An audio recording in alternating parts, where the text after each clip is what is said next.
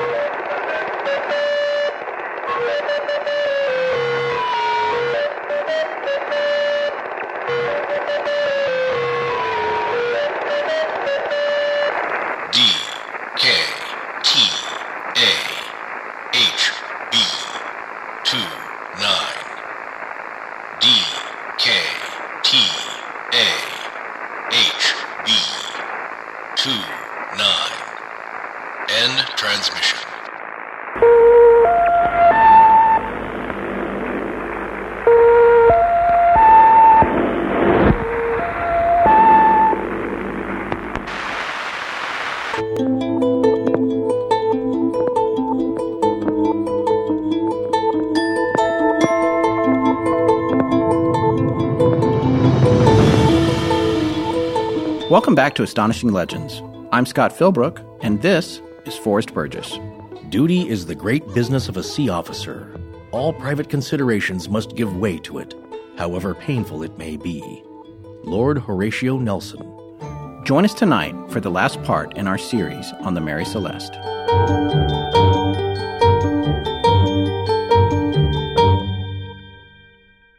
Okay, so it's time to talk about the theories of what happened to those 10 people that vanished without a trace.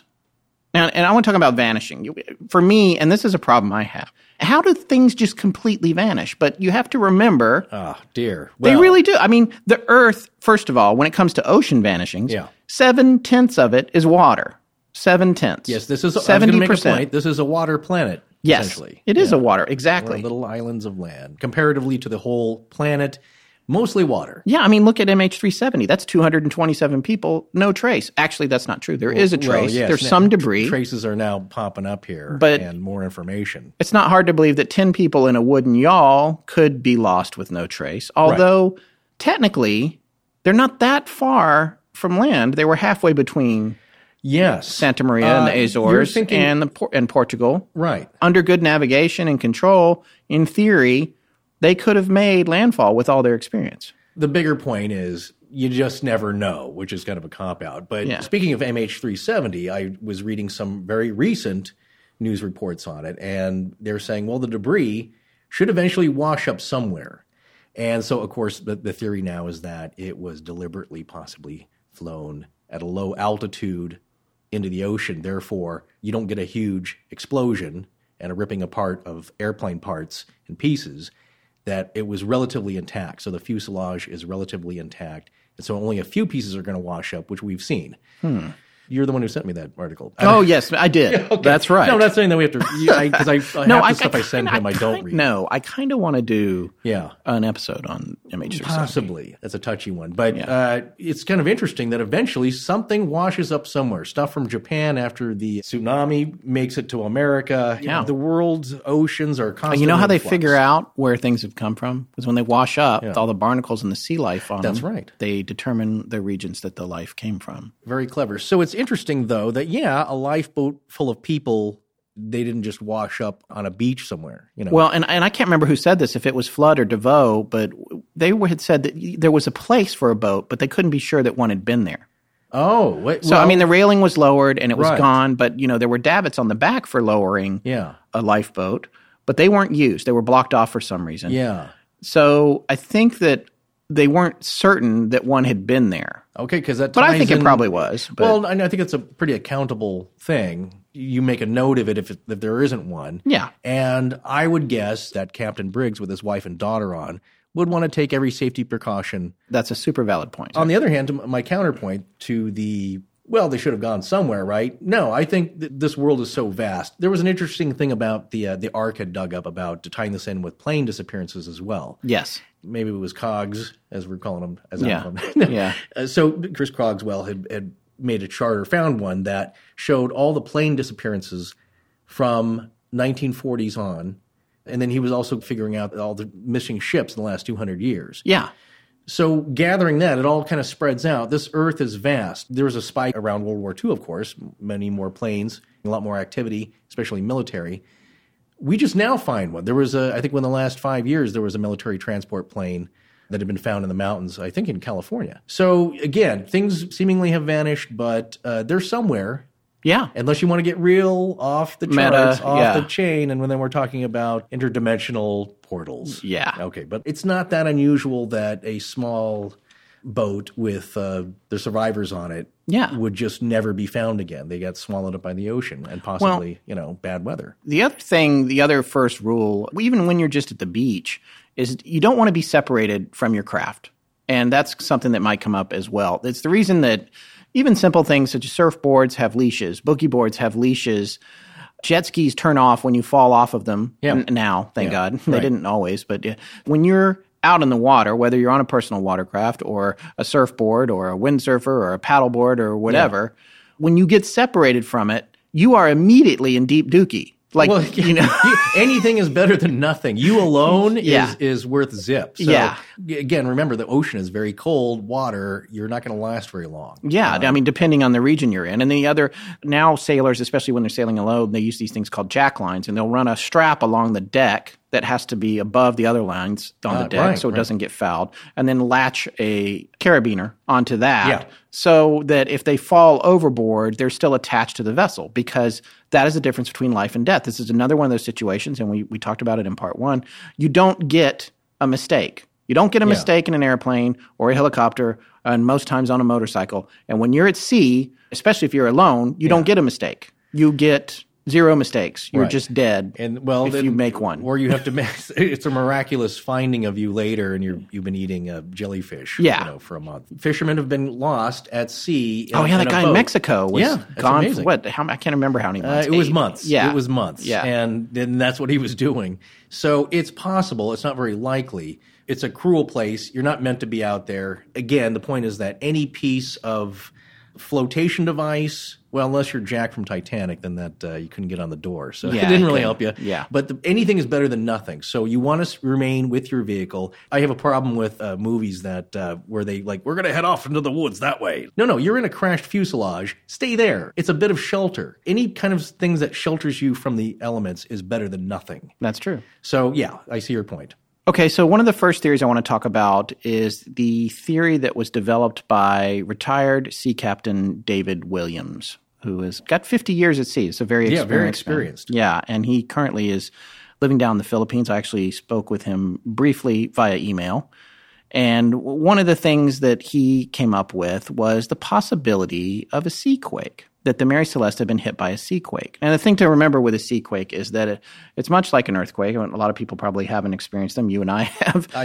Yes, but not on the ocean. Not on the ocean. And this is the thing to remember about water. It's not forgiving. So just because the quake is underneath the bottom of the ocean doesn't mean that you're not going to experience significant damage sitting on the water on top of it, because the water is only a half step shy of a solid. Right, but and things build up. It's like a giant tsunami can only start as a few feet high. Yes. And when it builds up, now it's 50, 100 feet high in very extreme cases. But Yes. So, and that's a phenomenon that can happen. We talked about rogue waves. Yes. Waves, it's just which energy, are now have been documented. Yeah, energy overlapping in such a way that's, again, very, very rare, but it can happen. It can happen, and it causes capsizing as well. Now, the Mary Celeste, however, did not capsize. Captain Williams pointed out that there was a bark called the Alhama of Arendal sailing from Norway, and the crew abandoned ship after a violent seaquake on December 20th, 1885, 13 years after the Mary Celeste. And he actually has an article here. It's called Horrors of the Deep, a crewless bark discovered and terrific shocks of seaquake experienced. St. John's, January 8th. The British bark Isabel reports passing a large Norwegian bark on the 20th. The name of the bark is the Alhama of Arendal. No vestige of the crew was found. 2 days previous, the Isabel experienced terrific earthquake shocks lasting 15 minutes. The thunderous submarine roaring was appalling. The ship was shaken in every fiber. The crew, paralyzed with fear, broke through all discipline and cut the boats loose. A cessation of the shocks restored tranquility on board. So they actually experienced this, and they're talking about another vessel they found that was completely abandoned. Right. There was another ship that's kind of famous, the Joyita.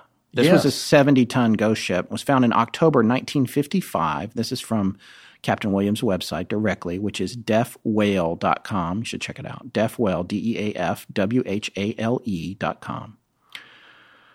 She was found in October 1955, abandoned not far from Fiji Island. The marine surveyors blamed it on a seaquake.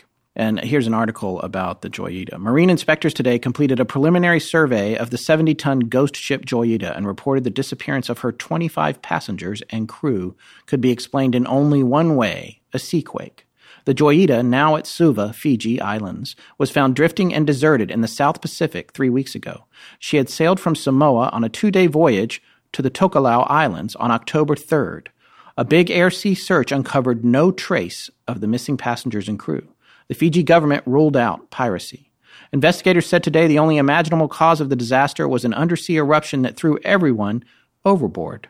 The Tonga government is being asked to help check the seaquake theory. Let's take a breather here for a quick message about one of our sponsors. Well, it's time to talk about one of my favorite sponsors again, Blue Apron. At this point, I've made more than 25 Blue Apron meals, and I got to tell you, Forrest, I'm hooked for life. For us, for my whole family, it's changed so much more than just our grocery store habits. We were always going out to eat, and you got to think about what that adds up to, not only in terms of money, but the drive time and everything else. I do the finances in our house, and I've figured out that we've been saving a fortune with Blue Apron. At less than $10 per meal, Blue Apron is sending these amazing meals to our home with seasonal recipes and pre-portioned ingredients. All we have to do is cook it. And I love that too, because how fresh is a home-cooked meal from raw ingredients? I mean, you can't get any fresher than that. In fact, to make a Spinal Tap reference, and if you haven't seen that movie, please see it immediately, a Blue Apron meal can be none more fresher. Not only was that a bad joke coming from you, it's bad grammar. But you know what? I couldn't agree more. Blue Apron is awesome. They know that when you cook with incredible ingredients, you make incredible meals. So they set the highest quality standards for their community of artisanal suppliers, family-run farms, fisheries, and ranchers. Whether it's Japanese ramen noodles, wild-caught Alaskan salmon, or heirloom tomatoes, Blue Apron is bringing you the best. They have new recipes weekly, and you can also customize them each week based on your preferences. Choose delivery options to fit your needs. There's no weekly commitment, so you only get deliveries when you want them. Check out this week's menu and get 3 meals free with free shipping by going to blueapron.com/astonishing. You'll love how good it feels and tastes to create incredible home-cooked meals with Blue Apron, so don't wait. blueapron.com/astonishing. Blue Apron, a better way to cook. Okay, let's get back to the Mary Celeste Part 3. All right, so the interesting thing about this is the captain and crew of the Joyita, and you can read, there's a Wikipedia page on it. They knew that she was not really a sinkable vessel. There are some vessels, people joke about the Titanic, she's unsinkable, right. But there are ships that are built that it's almost impossible to imagine them sinking because of the way they're constructed. Well, yeah, on a very small scale, you might know about this. Is it the Boston Whaler? The Boston Whaler, yes, I do know about this. The core of it is styrofoam. Yes, right? and it's sealed in between the deck and the hull. Yeah. Totally. So the styrofoam can't come out. Right. Unless you break it completely in half, Yeah. which is unlikely. Yeah. My aunt has one. It's a great little vessel. I've been out on it many times.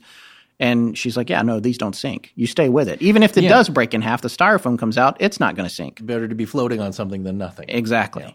Captain Williams thinks that the Mary Celeste may have suffered that fate of a violent sea quake that forced everyone to abandon ship, or at least they thought they needed to abandon ship. Well, the sea quake, in my estimation here, as a theory, can branch off into several different areas, which we haven't gotten to yet. But let's take the quaking, the shaking and the quaking in itself alone. It'd be very disturbing on board ship. So it's like the concussive force underwater. It's like you see the old submarine movies, right? And they're dropping depth charges. A lot of that damage comes from the concussive force of the water emanating from the explosion. Right. So it's not like the submarine's getting hit with shrapnel. No. It's underwater, again, it's like when your ears pop, you're in a grave amount of danger if there is a strong concussive force. So imagine being on top of the water here. You have a major, you're over a fault line or a tectonic plate connection point there where you get a quake, and that energy is transferred above ship. So everything is now shaking. It could then lead to them thinking about the cargo. In Captain Williams' point, maybe it shook people totally off the decks. Yeah. That's another theory where now they're just, they're all on deck anyway, and they just get shaken off. It can sprout several theories, I think. Well, yeah. He had speculated that the shaking had caused some of the barrels of alcohol to open up, or some of the alcohol leaked out, and the fumes caused them to abandon ship out of fear of an explosion because the stove was lit. Yeah. So there's a lot of things there. My only real issue with it would be what we pointed out very clearly, that the sewing machine, the vial of the sewing machine oil, the things on it, they weren't disturbed. The panes of glass were not disturbed. So in general, when it comes to the ship being massively upset by a sea quake or any of the other theories that we might touch on, it's hard to reconcile that with the delicate items that were not knocked over. Yeah. Now, there's been speculation, though, that some of the items may have been set aright after the discovery of the ship. I don't know. I have not come across that. But why would they do that? Well, I don't know. You're just, I mean, Captain DeVoe. You're tampering with evidence. Yeah, but First Mate DeVoe made a very cataloged, very, very well-documented list of everything he discovered just as he discovered it. Yeah, when he was the right aboard. Man to send aboard. Yeah, and it's exactly what they needed at the hearings.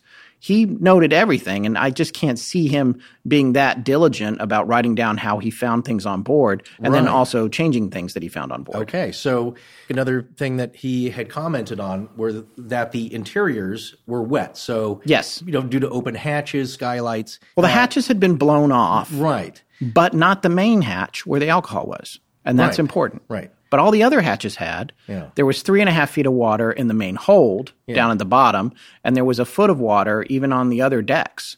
So water had definitely spilled in. She had been in some rough seas probably after she was abandoned. Right. Were the rough seas, the roughing up of the ship, which caused the disarray, did it happen while they were on board or after? So that's another big question because it figures into why they had to leave. You should read Captain Williams' theory. It's very interesting. Go to deafwhale.com. You can look it up. He also has a theory there on the USS Scorpion, which is another famous missing submarine. And his stories, they tie in together. So you should go there and take a look at that. And one of the next theories that I want to talk about is the idea of a waterspout. Yeah, a little water tornado. Right? Yes, and I've seen several of these. You actually see them fairly often in North Carolina, even just down at the beach recreationally. I've seen them. Not big ones, but you do see them. They can be small and not violent. And when I first read about the waterspout theory, I thought it was unlikely because I know the ones that I had seen, they might sink a kayak or, But it turns out people have died. Ships have sunk. Waterspouts have sunk ships, and it's been documented. In fact, on September 23rd, 1551, or it might have been 1556. I guess there's a conflicting. The newspaper may have been off. Yeah, the date. I'm not sure. But there was a long time ago. Yeah. There was a famous tornado called the Valletta tornado. But the thing is, it was actually originally a waterspout. It started as a really strong waterspout, and it killed over 600 people in Malta. And I can believe that. Yeah, when you're out in the open. So you're saying this started off offshore. It started off offshore. Moved onto land. Waterspouts are tornadic and non-tornadic. Right. And the ones, all the little ones I've seen and was just previously making fun of a few minutes ago were probably most definitely non-tornadic. Meaning what, though? It doesn't have the kind of power of a tornado. You're talking about power, but they all do a twisting action. They all do a twisting action, and I have read in some forums while we were researching the show, I read it some men that had been at sea, the Navy officers, that sort of thing, had talked about witnessing waterspouts that dumped not only tons of water, but also fish would come flying down and hit the decks. And, and it would cause a lot of damage. And in some cases, it can take stuff on the deck and throw it around or impale it into the pilot house or whatever.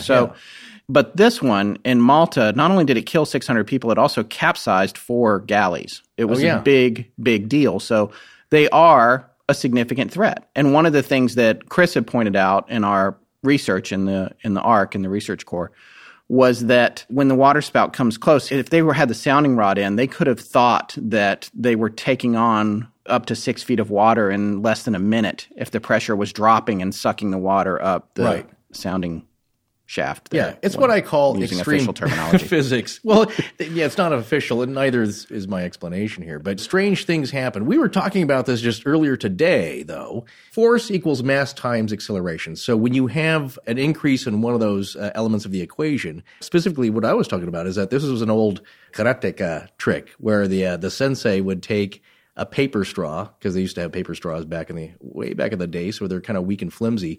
But if you were fast enough, you could jam it into a potato. Right. Now think about it. That's pretty hard to do. It'd be pretty hard to do with a plastic straw these days. Yes. And then we were talking about, in tornadoes, a lot of people come out and see pieces of straw, hay, embedded into trees. I have seen that personally after hurricanes down at the coast of North Carolina. I remember seeing hay, a single piece of hay impaled in a telephone pole. Oh, yeah. That happens all the time. People see pieces of straw and hay and twigs embedded into fence posts. So you have a piece of hay or a piece of straw which has very little mass, but it is moving so incredibly fast that it has tremendous force. Yes. Partly has to do with the bilge pumps, right? Because the low pressure is sucking water back up. Right. And it's giving them a false sense of how much water is in the bilge because the water is wanting to come up because the pressure is so low. Yeah. And excuse the expression, but it is a perfect storm, we think, of conditions that happen. So they think that they may have heard some low rumbling, some rattling going on. Water's coming on. Oh my God, this thing is sinking fast. We have to move now. Yes. And the other thing is the low pressure, when it came up, could have actually sucked the hatches right off the deck. Yeah, you'll hear about that from people who have gone through a hurricane or a tornado, that the windows bow outwards because of the pressure. Yeah. Because of the low pressure outside. Yes. And there's greater pressure indoors. Exactly. So all kinds of strange things happen. That's true. And I've actually personally witnessed some of this stuff because of this friend of mine who lives in North Carolina. His name's Steve Jones. Pretty plain name, but he is a real person. Yeah. He actually used to be a technical diver. He himself he lives in North Carolina, has dove personally on the wreck of the Queen Anne's Revenge. Oh, you've mentioned this. Yeah, yeah, which is Blackbeard's ship, Edward Teach, who was notable North Carolina pirate. President. But his job was crazy. At one point, they were trying to excavate a cannon, and because of where the wreckage was, it's in the surf. So he would be just below the surf with waves breaking. Incredibly hard, dangerous work. Yeah. Trying to get this cannon out, and 12 feet above him, there's like crashing waves on. Yeah. Insanity. But anyway, when I was in college, Steve was also living in Raleigh in North Carolina. I've mentioned this before in earlier episodes. There was a night there. We had 21 tornadoes touch down in one night. Oh, I mean, on land or? On land in Raleigh in North Carolina. There was some serious damage. It was pretty amazing. But one of the tornadoes actually literally sort of bounced off of his house. I had to go pick him up because he didn't have anywhere to stay after this. Geez. Yeah. And the house was a sort of a classic late 60s split-level ranch with brick on the outside. When I got there to the house to come see him and pick him up, the bricks on one corner had all been sucked off the house. You're right. They were gone.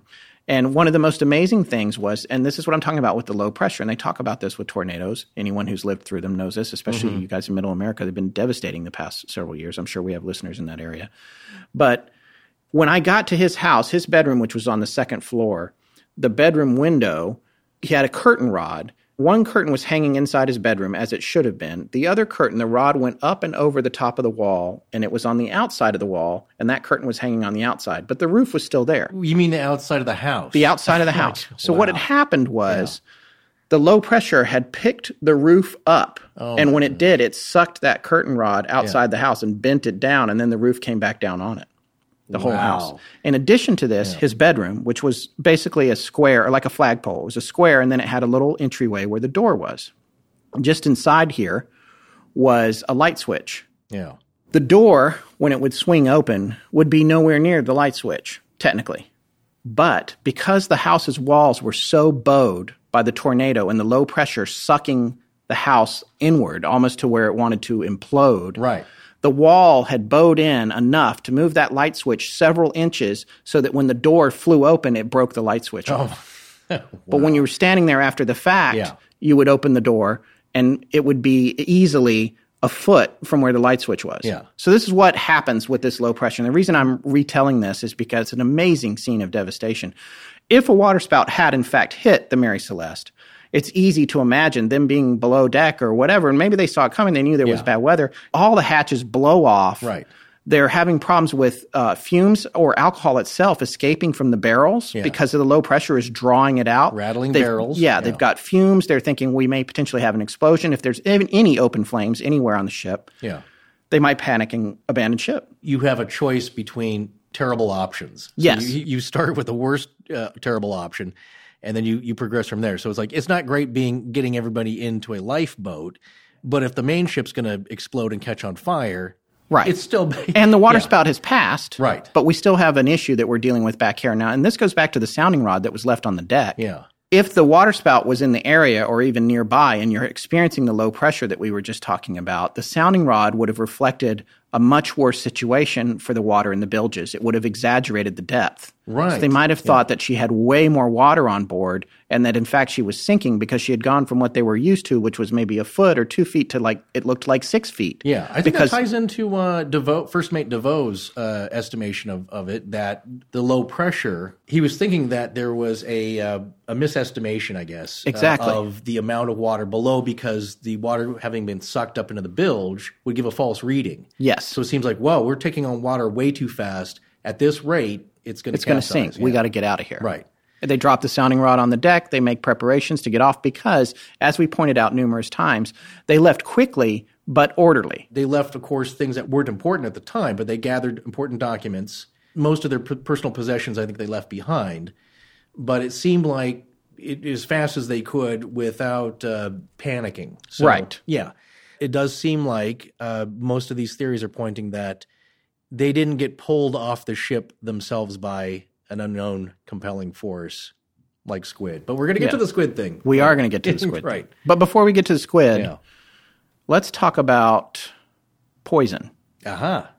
That's another theory. Yeah, that they were poisoned. Now, we already mentioned this earlier. Conspiracy? The crew of the De Gratia ate their food and did not get sick. Right. And there was 6 months' worth of food and water on board when they came across her. Yeah. So some people have mentioned the possibility of ergot poisoning. Oh, yes. ERGOT, which is horrific. Yeah. Ties in with one of your favorite stories of the dancing plague of 1518. Oh, yes. That's just one of the there was a dance mania where people a lot of them just danced themselves into exhaustion and death. Wow. And one of the theories is that it was ergot poisoning, which comes from a form of, it's like a fungus on a wheat. Yes. If you'd same thing that killed the tribbles. Sorry. Right. Got into the Quadritriticale. Okay. You're right. Sorry. Well, I'm nerding out right there.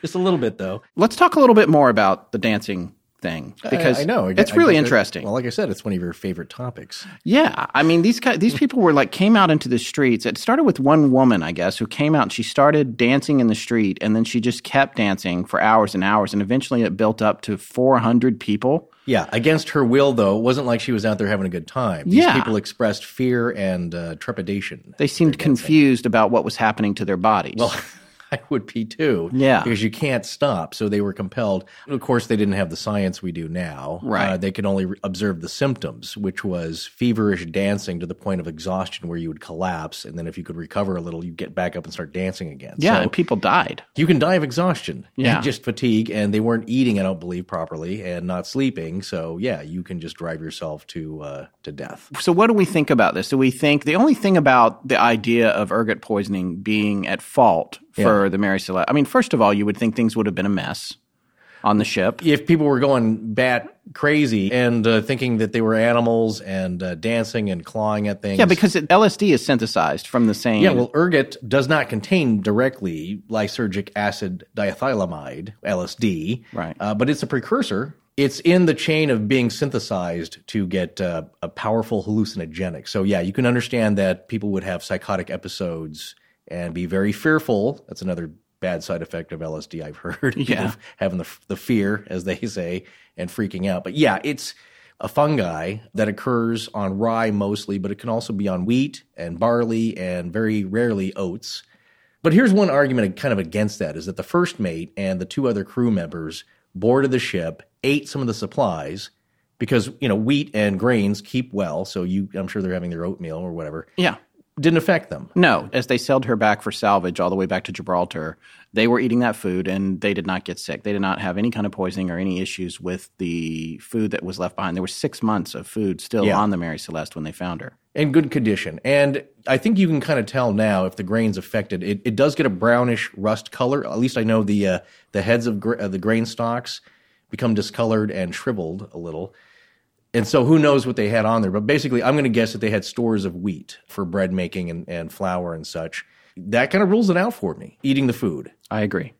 Okay, let's stop there for a minute and quickly share a message about one of our sponsors.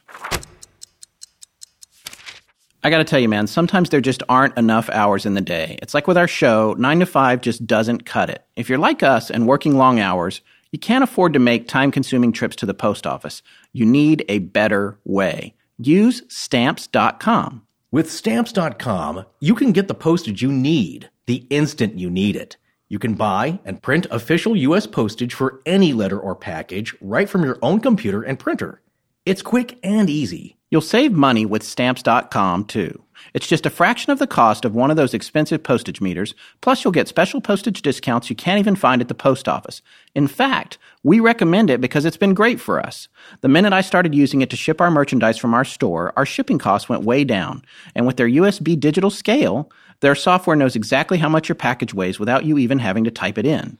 Another time saver, especially when you're shipping a lot of stuff at once. It's really the perfect service for your small business. I wish I'd found them back when we started out. It has made things a lot easier for us, and we're saving money too, so that's great. Right now, sign up for Stamps.com and use our promo code LEGENDS for this special offer.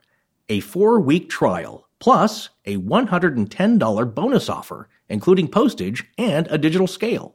Get started with Stamps.com today. Within minutes, you'll be printing postage right from your desk. Go to Stamps.com, and before you do anything else, click on the microphone at the top of the homepage and type in LEGENDS. That's Stamps.com, enter LEGENDS.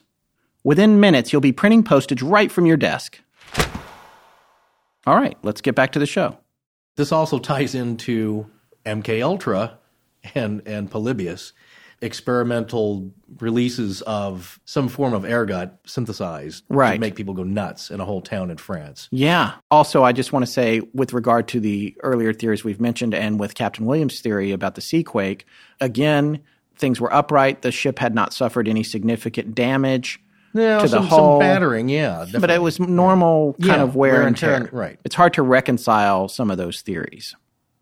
Some of the other simpler theories that have been put forth in the past are the theory of pirates. Sure. Which has been ruled out because nothing was taken. There were Riffian pirates operating off the coast of Morocco in the 1870s. Yes. But again, pirates generally take things of value, especially small things they can carry. None of the stuff of the personal effects of the crew or the captain were really messed with. That's right. There was even a bag with some money in it in one of the sea chests. I don't think they would have looked over that. Yeah. I personally not thinking pirates, and most people aren't as well. There's the whole idea of the crew emergency too. Someone falls overboard, and then recovering that person is so poorly managed that it results in everyone being overboard. Well, the Australian... The Kaz, too, it had set sail, and then 5 days from off the northeastern coast of Australia, 5 days later, it turns up completely abandoned. And it's been compared to the Mary Celeste. Yeah. There's a lot of common ground there. I mean, it wasn't a merchant vessel, it was a pleasure vessel, but the 3 guys that were on it, one of them had been at sea for 25 years. Yeah. However, they were not good swimmers.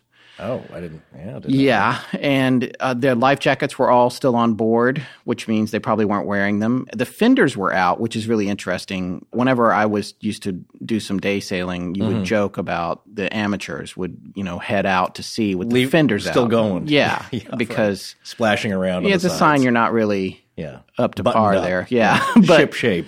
So that's a weird thing. That's a little bit of a weird thing. If they're at sea, why are the fenders out? What I've noticed, reading a little bit about both cases, of course, is that what's so strange to the people that find it and the investigators later is that it seems so mostly normal. Yeah. That's the odd thing. If the people were missing, but it looked like, oh my God, there's blood splattered everywhere. Yeah. Things are tossed over. Things are looted. Well, pirates, you know. Or a scuffle. Somebody didn't get their Johnny cake just right. A fight breaks out. 3 guys go overboard.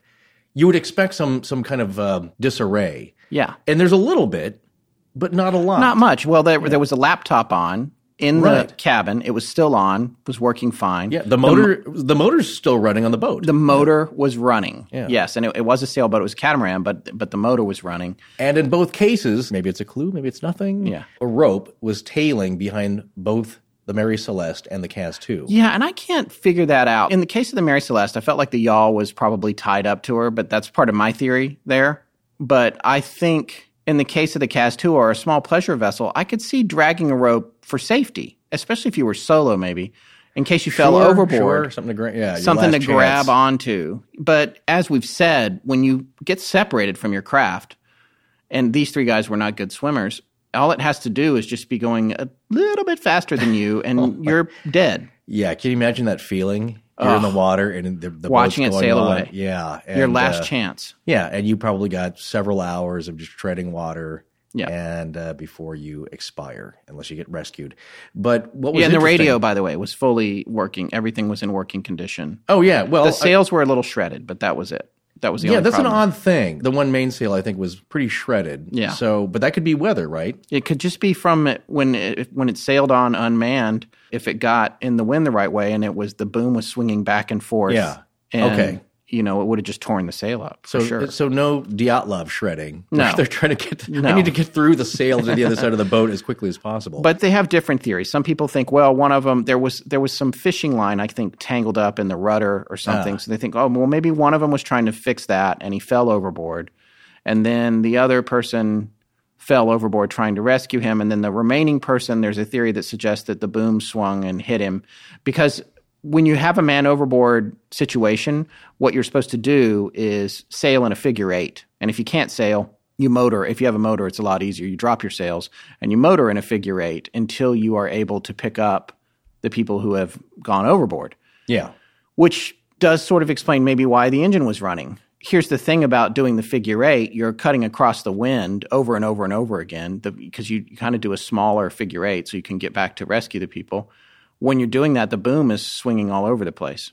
So it's possible, if the sail's not down, maybe they were trying to do a figure 8 and whoever the remaining person on board got knocked off. In classic comical boating fashion. It was probably funny for about 1/1,000,000th of a second. That's always the joke in the comedy. The experienced guy ducks and then the other guy gets hit in the gut. And, The difference, though, that's interesting with this case is that being a modern-day 2007 incident – one of the guys was videotaping earlier in the day. So they got some important clues from this videotape, which in one case it pans around 360 degrees. They're able to see some islands and land, which led the investigators to triangulate where they were. Mm-hmm.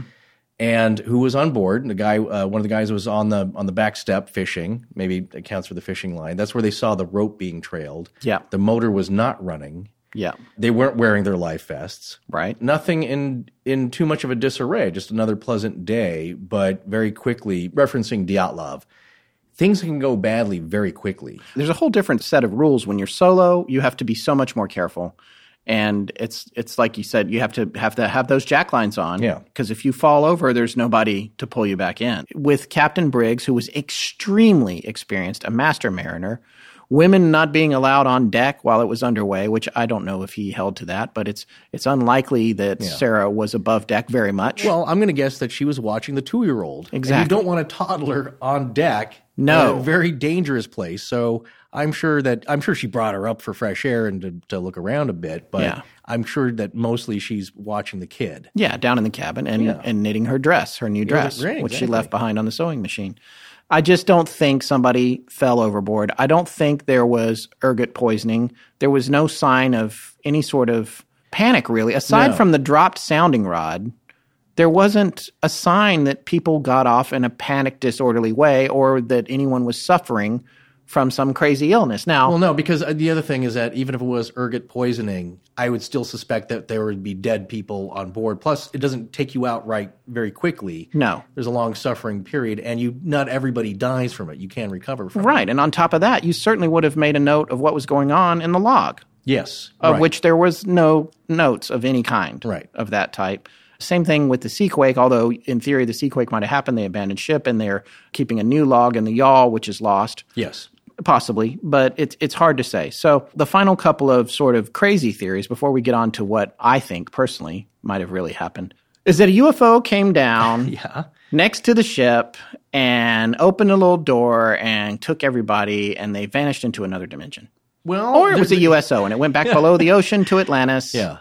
And they're all living happily down there. Well, you know what's going to happen is that they'll return once the mothership lands at Devil's Tower. Yes. A la Close Encounters of the Third Kind. Yeah. Whereas the Flight 19 guys show up. Yes. And the crew of the Cotopaxi. Yeah, and the little boy, Barry. He comes running to his mom. So, Barry. But you think well, that's kind of cruel, though, for the aliens to do that. I mean, they're taking people away from their loved ones for 50 years, however long. So, So that is one theory, though. They all got swept up in disarray for some reason.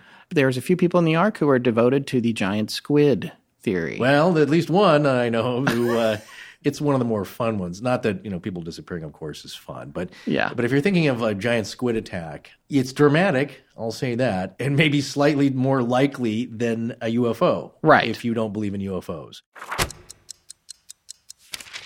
And now a message from our last two sponsors of the evening. Man, we've scored some great sponsors lately. I am so excited about Indochino. What a cool product and service. Made-to-measure suits for the masses. It's such a great idea. I've never had a job where I needed a suit, and the suits I've had have been off-the-rack ones, pretty much. I've noticed. Well, you can tell, really. When you look at somebody, you look at a guy, and the suit's not fitting right, it bunches up in all the wrong places, especially around the shoulders. And Indochino has changed all that. They're reinventing men's fashion. We both got to go to one of their locations here in LA where we were treated like kings as they took 14 unique measurements that they then used to make a custom suit that fits perfectly and at a really affordable price. It was pretty cool. And if you aren't near one of their showrooms, you can measure yourself or go to a local tailor and get the measurements there. And then you can send those to Indochino. There's so much customization available, too. It actually reminded me of building up my cars in Gran Turismo on the PlayStation. It is a little like that, actually. You can pick your own lining, your lapels, personal monogram, and more. And when you look good, you feel good. Plus, they have a money-back guarantee. Today, our listeners get any premium suit for just $399. That's up to 50% off at Indochino.com when entering Legends at checkout. Plus, shipping is free. There's no reason not to try your first custom-made suit with a deal this good. And a suit classic from their premium collection will look good, feel good, and last. That's Indochino.com, promo code LEGENDS for any premium suit for just $399 and free shipping. Indochino, your look, your way. Producing our show can be brutal.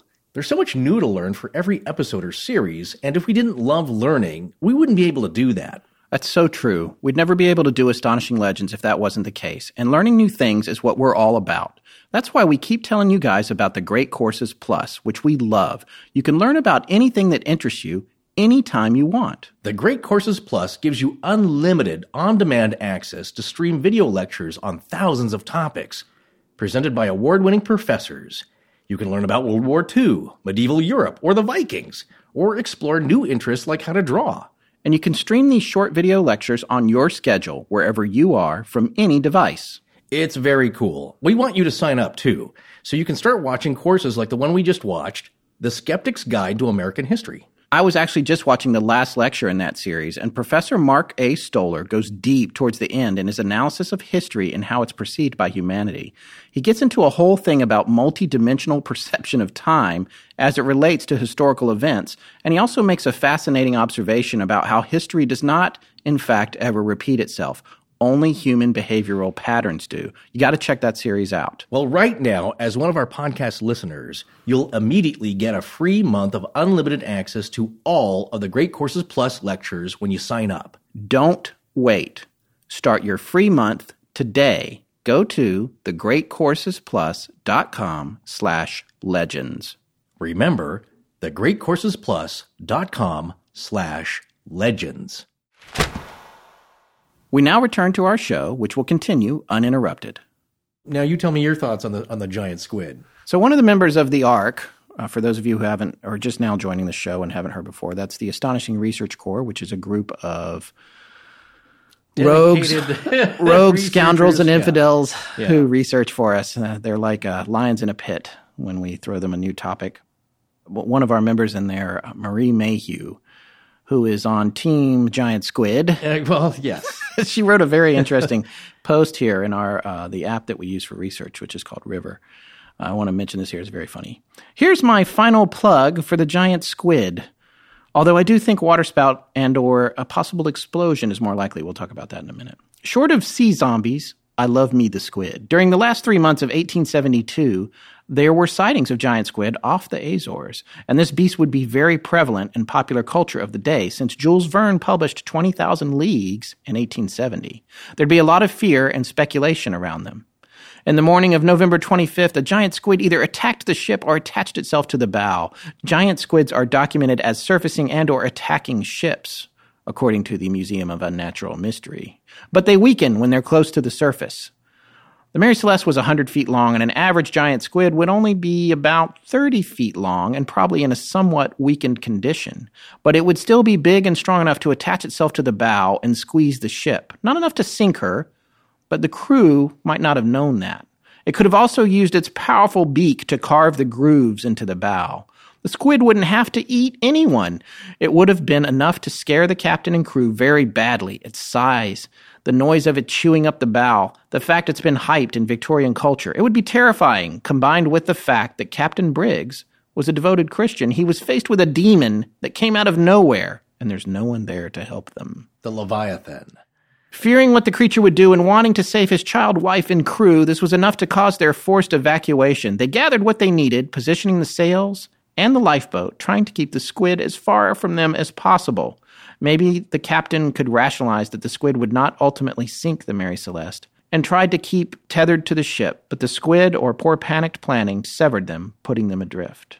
So with what we know about the found condition of the Mary Celeste, that giant squids were known to be in the area in that time, and the nature of the captain himself, it's not entirely implausible that this could be the cause. So the Humboldt squid, which are very aggressive, we're going to talk about that here in a second, they can be around 6 feet long. And then the colossal squid, the Architeuthis, I think it is, can be up to 40 or 50 feet. Is that right? It maxes out 39 to 46 feet, depending on if it's male or female. So it's slightly larger than the giant squid. Right. This is not, It's not something you want to meet. And we actually, the ARC has dug up a lot of stuff. Tess actually found some stuff on squid attacks that was amazing, and as did Marie, both Team Giant Squid proponents, but I don't really see their tentacles reaching up on deck and plucking people off the deck like we were talking about. But these things are really aggressive. We found a video which it's a recreation of an event that happened to a diver who was diving with the Humboldt squid, which are, like I said, only about 6 feet long. Not that only, like if I saw that in the water, I'd be scared to death. But sure. This guy went down. He had a lot of experience diving, but it was his first dive with Humboldt squid, and he was down with his camera gear, and he was aggressively and violently attacked. And it was a coordinated attack. These things are incredibly smart. They were coming at him from different angles, attacking him from two sides at once. One of them, the beak, it was actually able to break his wrist. Another one hit him, he said, with just this force he couldn't imagine, and it dislocated his arm. And then another one grabbed his camera and pulled it away. So they're swimming all around. It's like a systematic attack. And then when they got all that stuff separated and his arm's dislocated and his wrist is broken, they start dragging him to the bottom.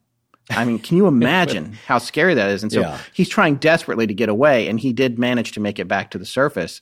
But he was nearly killed by he got beaten up. this calamari. Yeah.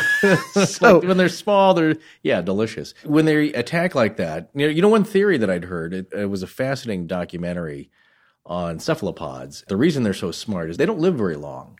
So they have to get smart. Generation after generation after generation they have the ability to learn quickly. It's like the octopus that can, he learned how to unscrew the jar lid to get his little fish bits out. Yeah. There's one that predicts soccer matches and I think presidential elections. Right. And he was, after he predicted poorly for a match, he was somehow killed. Yeah, well, they didn't like his outcome. Yeah. But he guessed correctly. They're very smart, they're clever, and one of my favorite deep-sea creatures here is the triple-wart sea devil. You ever seen that thing? It's very monstrous. No. I'm sure you have. It's a tiny little, ugly little fish, sometimes called the angler fish. Yes, another species. Of course, yeah. They have a little wormy rod that comes out of the top of their head that's got a bioluminescent tip to There's one of those in Finding Nemo, I'm pretty sure. They're very frightening. Yeah. They have very long, sharp, spiky, clear teeth, I think. Why they're not that scary is that they're probably the size of a cantaloupe. They're not that big. If this thing was 20 feet long, oh my gosh, that would frighten anyone.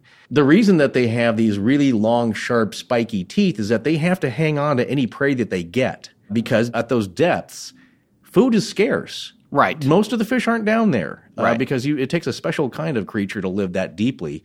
So that's my point about the squid. Not only does it have that giant, scary parrot beak, and it is a little like a parrot beak because they're cracking open a shellfish with it. According to the one report we watched, they can bite through Kevlar, your wetsuit, a limb. They could sever a part of a limb because you have a lot of pressure. I think more pressure per square inch than an African lion and bite pressure. That's right. In the suckers, there are sharp rasps.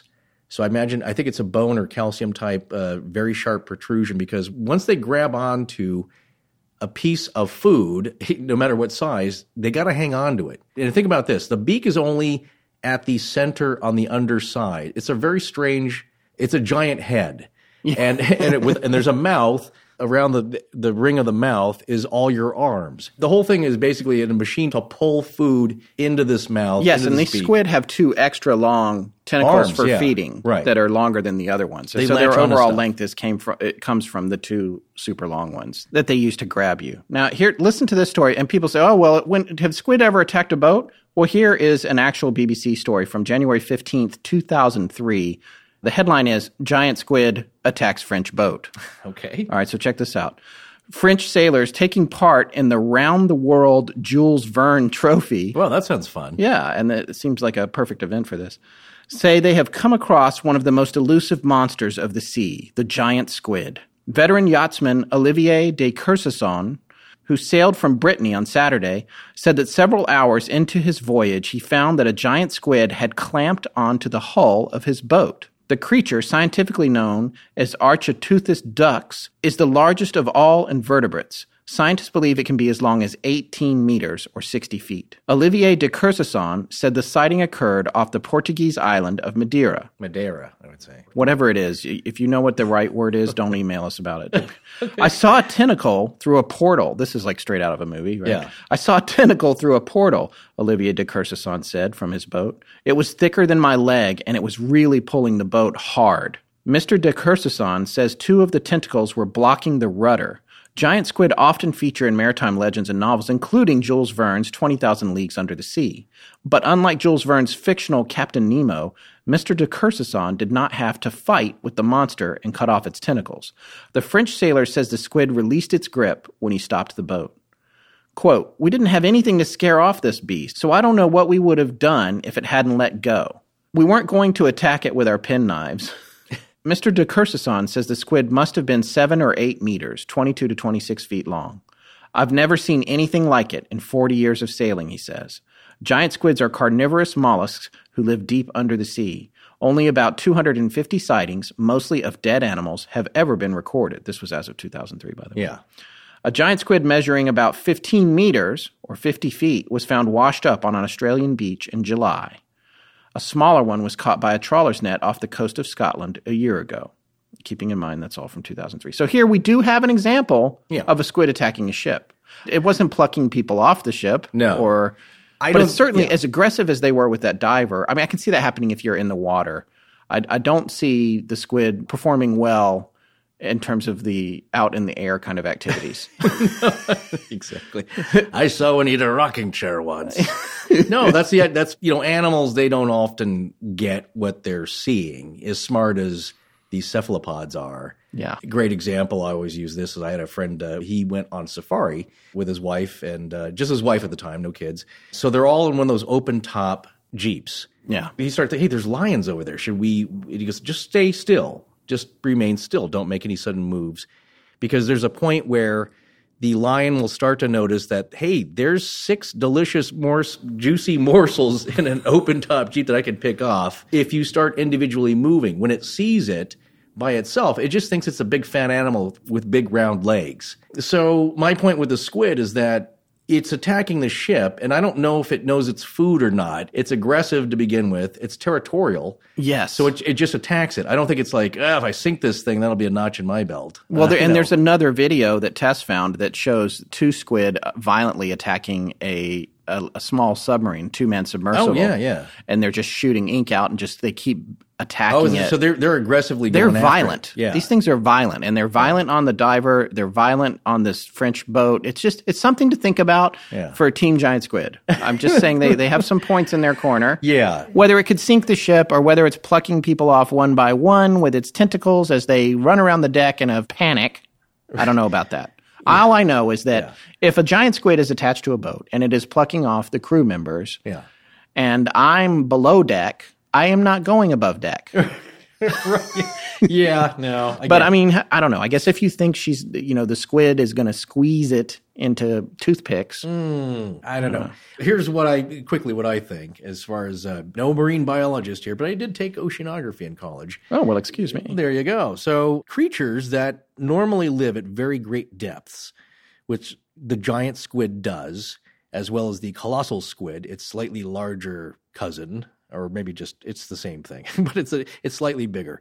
These things don't come up to the surface very often, and if they do, they're about to die. So there's been a couple of reports here in the last couple of years. I love when they show up in the paper or online here. You see pictures of them. Giant oarfish. You ever heard of those? Mm-hmm. They're very long, silvery, very freakish looking. They look like a saw. Yeah, that you would cut like loggers used in the old days. Yeah, very long silvery ribbon, maybe 20 to maybe 30 feet at the most. That's probably the very longest, but let's say 15 to 16 feet on average. They live at very great depths. When they surface or when people have ever discovered them, they are dying or dead. Yeah. So again, not the exact same thing as a giant squid, but if they are at the surface, near the surface, they're probably not in great shape. And maybe they're just like clamping onto the side of the ship for just like, I don't know what this is, but I need to hold on to something. Again, something to float with is better than nothing. Well, the other theory is that they do battle with large sperm whales, which will attack them just as food. The first evidence of the giant squid was a couple of severed tentacles found inside a whale's belly in 1925. Okay, so just chomp on it. The whale just says, here's a giant plate of calamari I'm going to chomp on. And on a squid like that size, they have rasps on their suckers. So it's meant to really hold on to your prey. Yes. And so those scars have been found on the skin of sperm whales. Sperm whales, right. And again, it's kind of a circular graded pattern, which I'm sure really stung.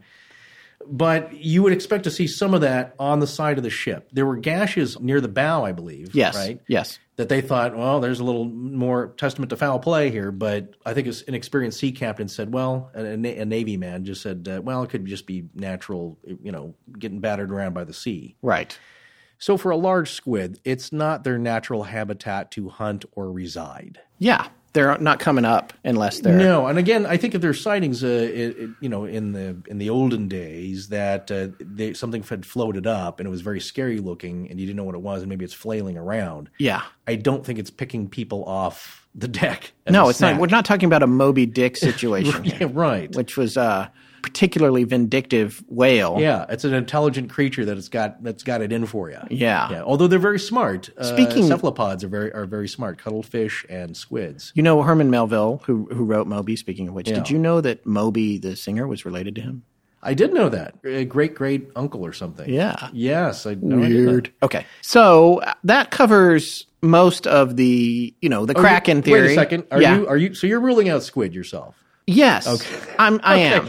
I just want to get a definitive answer. If it was 2 or 3 people, 10 people all experienced at sea. Yeah. Like it's a snack Why would plate. they all be on deck? Yeah, right. It's just it's an hors d'oeuvre tray. Yeah. Ooh, that one was juicy. Yeah. Well, again, that's the most fanciful and great for a book illustration. Just several tentacles and people in the air flailing, and it's got its angry eye cast upon the ship. Yeah, maybe not so much, but they do exist. Yeah, but very rare. Very rare. And not on the surface. We'll have some video of that. Yeah, that was also posted in the ARC, I think, by Chris. Yes. Some video of it taken 2014, I believe. The first time it was captured. Yes. But again, at a very great depth. Yeah, and that's just very cool. Yeah, it is very cool to look at. So anyway, we'll have that in the show notes. Yes. All right, so let's move on to the last theory. Leviathan? Are you wrapping that into giant squid? No, it's kind of a different thing. Yeah, the Kraken. I'm wrapping it into giant squid. The theory that I think holds the most water. Yes. Bilge, yes. So this is the theory of an explosion happening on board that caused the crew to believe they were in imminent danger of being blown up and forcing them to abandon very quickly. We'd like to remind everyone that there was a line found being dragged behind the Mary Celeste. Yes. As though something was tethered to the stern. However, there was nothing there. It was just a cut line or a broken line. I shouldn't say cut. No, right. But it was not connected to anything. Yes. Here's probably what is one of the most developed theories. And I would like to say that I personally came around to this theory based on research that the ARC did, including our scientist on board, Chris Cogswell, who actually did some experiments. We're going to talk about that in a minute. Which you should not try at home. No. Absolutely not. Right, just want to say that. But and it wasn't just Chris, it was the whole ARC. They were all sort of flushing this idea out. And I came around to thinking that this is probably what happened. I was then pleased to find that the definitive story of the Mary Celeste that was written by Charles Edie Fay in, I believe, 1940-something, he came to the same conclusion. And I'm tending to agree with him, and I can say that I developed it before I read what his conclusion was, which I think is really interesting. So this all goes back to the denatured alcohol. I'm going to explain this as briefly as I can. There were 1,701 barrels of the denatured alcohol, or methylated spirits as they call them. It's essentially rubbing alcohol. It's not something you would want to drink. A lot of it was intentionally made so you wouldn't drink it. Yes. To keep people from stealing it. Yes, you wouldn't. Yeah, exactly. You wouldn't want to do that. And in addition to that, they used it for lacquer. So it was a primary ingredient in lacquer, and everyone knows in the 1800s everything was lacquered because all that stuff is still around and it's still lacquered. Yeah, it looks fantastic. Weren't you saying it also went into fortified, like, cheap wines? Yes, that's right. And I did mention that in part one. They did use it sometime to fortify cheap wine. Very small percentage, I guess, to up the proof of the wine. Just undergoing blind stage. Yeah. Your Mad Dog 2020. Strawberry Hill. Boone's Farm Strawberry Hill, I think. That's right. Anyway. Thunderbird, yes. The 1,701 barrels should have all been white oak. Right. However, 9 of them were red oak. You would think this wouldn't be that big a deal, but red oak is porous. White oak is not. White oak is a far better barrel for storing liquid in. It's less porous anyway, right? Yeah, it's actually not really porous at all. And in fact, the more pressure there is, the more it seals up. Right. Red oak, on the other hand, has more issues with storing liquid, and it's not used anymore as a result of that. Yeah. Well, it's like the difference between a softwood and a hardwood. Right. Yeah. Well, one of the things that they mentioned when they discovered her, and also in the hearing, was that 9 barrels of the alcohol were empty. Interesting, yeah. They weren't sure where this went. This is not alcohol you would drink. Right. We don't think that 10 people drank 9 50-gallon barrels of methylated alcohol. No. He didn't actually allow drinking of alcohol. No, he did not. This was a straight arrow teetotaler. Exactly. His father was a teetotaler. Captain. There was no drinking on board, and what they did for fun was they sang hymns. Sarah had a melodeon, and they would play and sing, and it was a lot like Master and Commander. You know how they like to play. It's a great movie. The point is, nobody tipped into it. Yeah. And it was Sam sampling the wares, and also evaporation would not have happened that quickly unless it was maybe if it was totally open. But these barrels were still sealed, I believe. They were just empty, right? Yes, they were empty. And so nobody knew where that alcohol went. The other thing is these 9 barrels that were red oak, they might not have looked that different from the white oak. And the other thing that I can't find out and have been unable – I don't think the ARC found it anywhere. We don't really know where those 9 barrels were. We don't know if they were mixed in or all together or their concealed placement, by other barrels. I see. Maybe that exists somewhere, but I haven't found it. And I haven't read Charles Edifay's book. I've only read pieces of it, and maybe he's got it in there, but I did not see it anywhere. And with the barrels being older and having been used a while, it's possible you couldn't even tell the difference between the red oak ones and the white oak ones. Right. Another important fact to consider is that this was Captain Briggs's first time shipping alcohol. So he may have had some nervousness about it. It's obviously flammable. Everyone knows that. So there's some debate over what they might have done had they found that something was going on down there. And what we believe happened is that the fumes were, as the alcohol was sloshing around in these barrels, the fumes were escaping through the wood into the hold. Right. These fumes would have been dangerous and highly, highly flammable. And they could have possibly created a sort of flashpoint explosion. And this is what Chris did in his YouTube video. We're going to provide the URL for that with this show in the show notes. He is a scientist, by the way, an actual scientist. We're not just saying that. He works in a lab. Yeah. This is not something that I want to hear anyone trying at home. We do not condone it. And in fact, I made him publish it under his own podcast, which he has one. Yeah. I'd like to point out that he's just gotten off the ground, called the Mad Scientist Podcast. So you can check that out. But you will see this video that he made where he took some vodka as a substitute for methylated alcohol, and he put it in a glass jar with some paper, and then he shook it up to get some vapors going, to have some evaporation, and then he lit it and dropped the glass lid back down on the top, and the lid vibrates. You can hear it going, it's pretty amazing for such a small experiment. It actually made a decent little explosion in this little bottle. What's really fascinating about it is the fire exists only for a fraction of a second, and there is no scorching of the paper in the bottle. There is no damage to anything in the bottle. So, is it possible that when the Mary Celeste was hitting the rough seas, which they documented that she had been through rough seas before she got to the Azores, the alcohol is shaking around inside these barrels. In the porous barrels, the fumes are coming out and they're gathering up in the hold. At some point, you have static electricity building up too. Now, this is the thing about static electricity. There are all different kinds of ways that it can develop at sea. Now, I don't know if anybody here has seen the Hunt for Red October, but when they bring the helicopter down to put Jack Ryan onto the submarine, one of the first things is like, be careful, you got to ground him first. They got this big hook. Yeah. Or don't let it ground you, because there's so much static from the rotors on the helicopter that a person getting off the helicopter onto the submarine, it's a huge charge, can actually kill you. Yeah. The static builds up. It can build up from powders. It can build up from liquids sloshing around. It builds up any time the charge is unequal between two items, and one gets more positively charged. And then when the static discharges, it's to neutralize the charge. Chris has got to correct me on the way I'm explaining all this. So with the liquid sloshing around, it is possible for that, just in itself, by itself, inside the barrel, to create a static charge. We also have the barrels themselves on their racks. We have the ship tossing and turning. There's all different kinds of ways that static could start. We have men smoking pipes on board, although I would bet they weren't really doing that in the hold. No, I think that was probably frowned upon. Yeah, but against OSHA. But they had pipes. Yes. So they were smoking at some point because they were left behind. Right.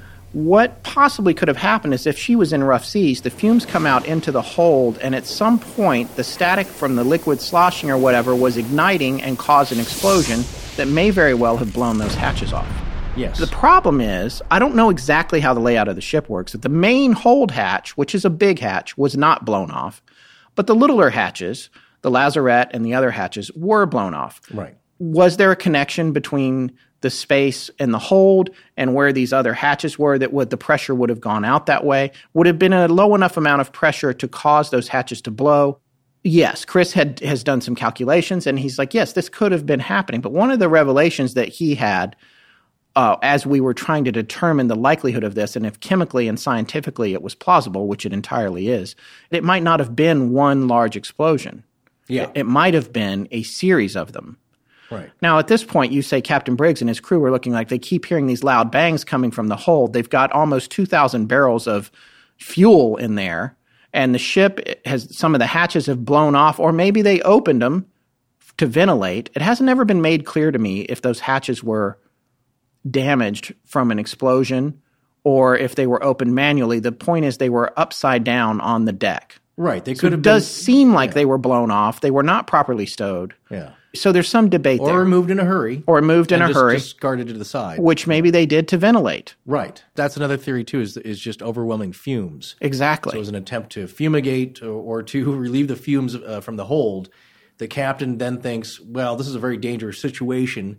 Maybe we should get off the ship for a bit, let it air out, and then get back on board. Exactly. That's another theory. In the type of explosion, you think like, well, wouldn't that cause damage? Not necessarily, because Andrea Sella of the University College of London also did an experiment for Channel 5, kind of a news show there, back in 2006, and he used butane. And he recreated the hold of the ship, and he's using cardboard to kind of represent the barrels, and it created an explosion. But what happened was, as he described, it was a pressure wave type of explosion. So you have a ball of flame, and you have a big shock and a bang there, but no real burns. Nothing was burned or singed. No soot was found. Right. And it basically burns itself out. So after this blast of hot air, coming out, then you have relatively cool air following it. So exactly. Yeah. And this would explain, they said when and Frederick Solly Flood, who conducted the investigation in Gibraltar, and his other people noted there were no fumes when she came in. It's like, well, no. By then, first of all, they may have burned off instantly from the explosions. Second of all, they would have evaporated out anyway after several days at sea. Yeah. So then you have to decide, okay, well, what happened to them? Well, you have to look. Captain Briggs is on the ship with his wife and child and these 7 crew members. And if these explosions are happening regularly, just imagine it's boom, boom, boom. They're just happening. Yeah.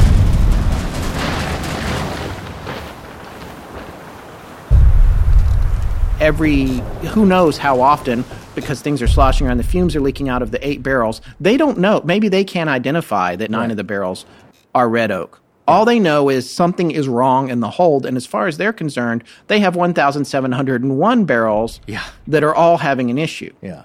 It's time to get off the ship, especially with your 2-year-old daughter. You got to think how he would do this. I'm sure first, being the captain, he's got to get his toddler off with his wife, or at least secure them. So, again, if it's a sea quake, you're hearing a huge rumbling. Yes. If it's an explosion of fumes temporarily, and maybe you even see a blast of hot orange flame come out, you're thinking like, okay, this is the start of this. Whatever time we have left, we got to start moving here. Yes. So they don't know how much is on fire, if a fire is building, if there's going to be more explosions. But like I said, so that could be sea quake. There's a lot of rattling. If there's an explosion, there's a lot of rattling of barrels. They know enough that once a little, where there's smoke, there's fire. There's actually no smoke or anything here. Or so that's a horrible thing to say. It was, yeah. But you know what I'm saying? Like where there's a problem, more are sure to follow. So let's get everybody off. And I would leave, if there were any volunteers of the crew, to be the last ones on. Of course, the last ones to depart, or maybe the first ones on after the all clear signal had happened. But so something happened in between that span of time. Right. Getting off the ship and deciding, like, it's all clear, let's try and get back on. Well, yeah, and to this point, this is what we think might have happened. They got onto the yawl. They took some of the charts. They took navigational gear. They tied her to a line, and she was towing behind them Mary Celeste. Yeah. At points, who knows, maybe a brave crew member would get back on board and set a sail or something. Right. They're not wanting to part with all this cargo and the ship, but at the same time, they don't want to stay on board, so they're on this line out behind her in case she explodes. Yeah.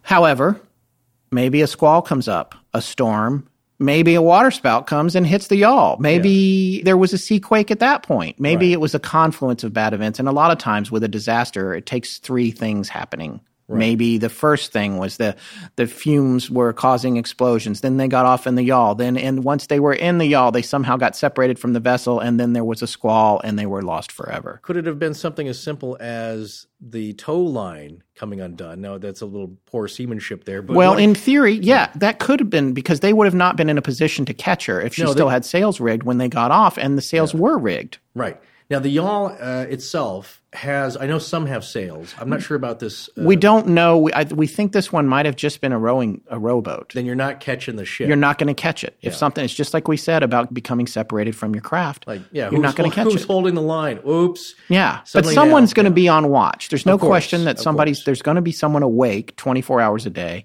Still, if that line breaks and the sails are up, and maybe that's what happened. Maybe they were like, we got to get off. We got to get off now. Yeah, the explosions are going off all below deck. They can hear the explosions going off, rapid succession. They're trying to get off before the whole thing goes up. They get everyone into the yawl. They drag her out behind. And then almost immediately something goes where they get separated. That one line, that lifeline, the only line they have that connects them to survival comes loose. Yeah. Or they come loose from it. Right. And the Mary Celeste sails off towards the horizon. Never blows up, never sinks, and now they're at sea in this yawl 400 miles from Portugal or 400 miles from the Azores, and for whatever reason, they never show up anywhere. Right, which, again, in my estimation, is not so unusual. It's a big ocean out there. But imagine this, the horror that would be somehow the line comes loose, and now you're being separated like several feet per second. Somebody jumps in after. What do you do then? You can't even row enough to catch the guy who's holding onto the line. Then he's got to let go, get back into the lifeboat, and then that's it. This thing's sailing away. And the other thing that's interesting is that, which Flood did not believe at the time, is how fast that boat could have traveled in the amount of time that it was found abandoned. So strong currents around in that area. Yes. So this thing's on its own, even if it's there's not much wind, it's moving at a pretty good clip. That's right. Yeah, she was still found on her way to Gibraltar. Yeah, not sailing very well, but headed for her on her original course with not a soul aboard. Here's the thing: overall, the ship had a very dark history before, during, and after, pretty much from start to finish. Its whole life. Yeah, so here's the question, though, is if you believe in this kind of thing with curses, when did the curse start? Did it start when they changed the name, which was a bad omen and bad form? Yeah. Or did it start with this mysterious disappearance? Either one, I don't know what befell the other one, if it was because it was fine for a while up until Captain Briggs took it over. There were some minor things happening. Yeah, but let's talk about the deaths. There was more than first. We had the very first captain, which we mentioned, Captain McClellan, who fell ill on the maiden voyage and died. A relatively young man. All three of these deaths tied to the Mary Celeste were premature. Here's the other thing: we failed to mention the third guy who died unexpectedly. A third captain of the Mary Celeste after she was found abandoned. What was his name again? Yeah, so this is Captain Edgar Tuthill. And how people knew about him is that, granted, after this bad incident happens, the ship is reported in the shipping news, its whereabouts. So in 1879, it was reported on the island of St. Helena. St. Helena is out in the middle of nowhere. It's, between North America and Europe or Africa. So it's kind of like a dot. But it's a good stopover point. So he gets sick. They dock there for a bit, and he dies just a few days later, I think, after they dock there. Right. A third premature death associated with the ship. Now, but at the time, people were getting sick at sea. It was... Well, that's Yeah, actually, you remember, I was going to mention, here's a spot to mention this, the Lazarette hatch. Oh, yeah. Do you know where that term comes from? Actually, I don't. Okay, well, here's a quick little aside where a interesting thing that has to do with sailing and death. So the word Lazarette, which is the Lazarette hatch, had its origins in the story of Lazarus of Bethany in the Gospel of John in chapter 11 in the Christian Bible. So, and I'm sure you've heard the story where Jesus brings back Lazarus from the dead after he's been dead for 4 days and starting to get right. Yeah. He's restored to life. The word is also closely connected to lazaretto, which is, I believe, an Italian word for a quarantine that they used to put people in that were coming from sea journeys. Because when you arrived on ship, and we talked about this earlier, Greyfriars, you have a boat arriving and half the people have the plague. Right. So you want to avoid that, or they're leprous. You put them in a lazaretto, which could be a building offshore. It could be a ship that's permanently anchored somewhere, just separated from the mainland people, just to wait it out a while, see if anybody gets sick. Okay. So those are the two terms, both related to Lazarus from the Bible. But the Lazarette hatch is usually a large below-deck hatch at the bow of the ship, and the reason is because in these old square-rig sailing ships, people died a lot on these journeys, so you had to put the body somewhere. Now, this is usually for VIP passengers and high-ranking crew members. If you were a low-ranking crew member, they just heaved you over the side, mate. Right. Burial at sea, which I personally prefer, rather than stinking in a wooden box up near the front of the ship. I'd rather be. So why was it at the front? The wind is pushing you, and these old ships really had very little ability to tack into the wind. So your rotting bodies are now downwind of you rather than the stench blowing from the front to the back. So same thing with the head, right. Which is the toilet on an old ship. Those were usually placed near the bow or the head. That's where the term comes from. Yeah. You got to use the head. It's up at the front because, again, the wind is blowing from the back, from the stern towards the bow, blowing the stink away from you. And also with the head, usually they would cut channels near the floor so that the wave action would come up and kind of wash the thing out. Right. Naturally. Here's another interesting, sort of like a final aside in the story of the Mary Celeste. Clive Cussler, the famous author who's written so many, treasure stories and that sort of thing. I'm sure everybody has probably heard of him. If you haven't, you can Google him. He claimed to have found the Mary Celeste just a few years ago in Haiti, or the wreckage of the Mary Celeste. Right. And it was announced that it had been found. But it turns out the wood was found as being from a much later date. And also from Georgia, the state of Georgia, I believe. Yeah, exactly. Yeah. That's interesting that they can pinpoint it from the trees from what state. Now, they think that the dating may have matched up with the retrofitting. True. Of the Mary Celeste, but I believe that even then, looking at it, it didn't kind of line up. Right. But in any case, death. He made a big announcement, yet another curse about, we found it. We found the Mary Celeste. Nope, he didn't. No, you haven't. It's still sailing. Now, you somewhere, possibly. Yeah. You may know this or you may not. Sorry to put you on the spot here, but where did it get forgotten? Where it just kind of... In Haiti. Okay, so it was left there. On the reef, outside of Port-au-Prince. Okay, so that's, I couldn't remember this portion, though. And that gentleman who perpetrated that scam with the rubber boots, he also met a fate that was not so kind. Aside from being charged with barratry, which is the crime of running a ship aground on purpose. Yeah, willfully casting it away. Yes. Yeah. And punishable at the time by death. Yes. So there's no slack charge here. But what happened to him and his cohorts that worked on that scam? I think he got relieved of the charge of barratry. But it ruined his career, of course, because he's a scam artist. So a few months after this all happens, he goes totally broke, and I think dies in poverty. One of his co-conspirators went mad, as they say, and another one killed himself. All right. There you go. Still more bad luck, bad mojo associated with this ship. Well, here's the bottom line. It's our opinion that the Mary Celeste was abandoned in the interest of self-preservation, and the captain took his family and crew aboard the lifeboat, which they tethered to the vessel in the hope that the Mary Celeste would survive the frequent small explosions on board. Only they tragically became separated from her and lost at sea forever. There's a great quote by Jules Verne that seems appropriate here. Put two ships in the open sea without wind or tide, and at last they will come together. Throw two planets into space, and they will fall one on the other. Place two enemies in the midst of a crowd, and they will inevitably meet. It is a fatality, a question of time. That is all.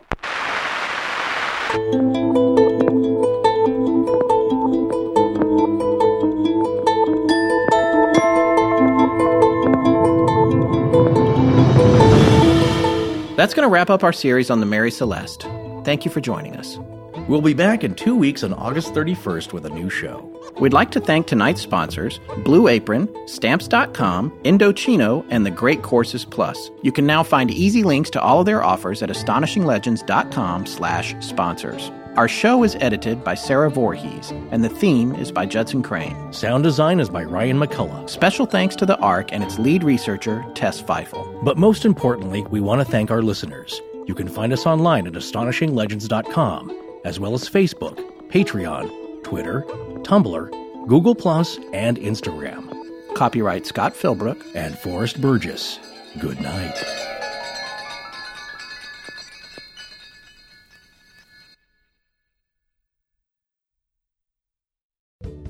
Your Total Wine & More store is ready to serve you with our always low prices on an incredible 8,000 wines and 2,500 beers. Want it today? Try our same-day delivery or contactless curbside pickup at TotalWine.com. Whether you're grabbing your favorite beer or pouring a glass to enjoy an evening on the deck, Total Wine & More has you covered. Visit any of our 12 stores in Northern Virginia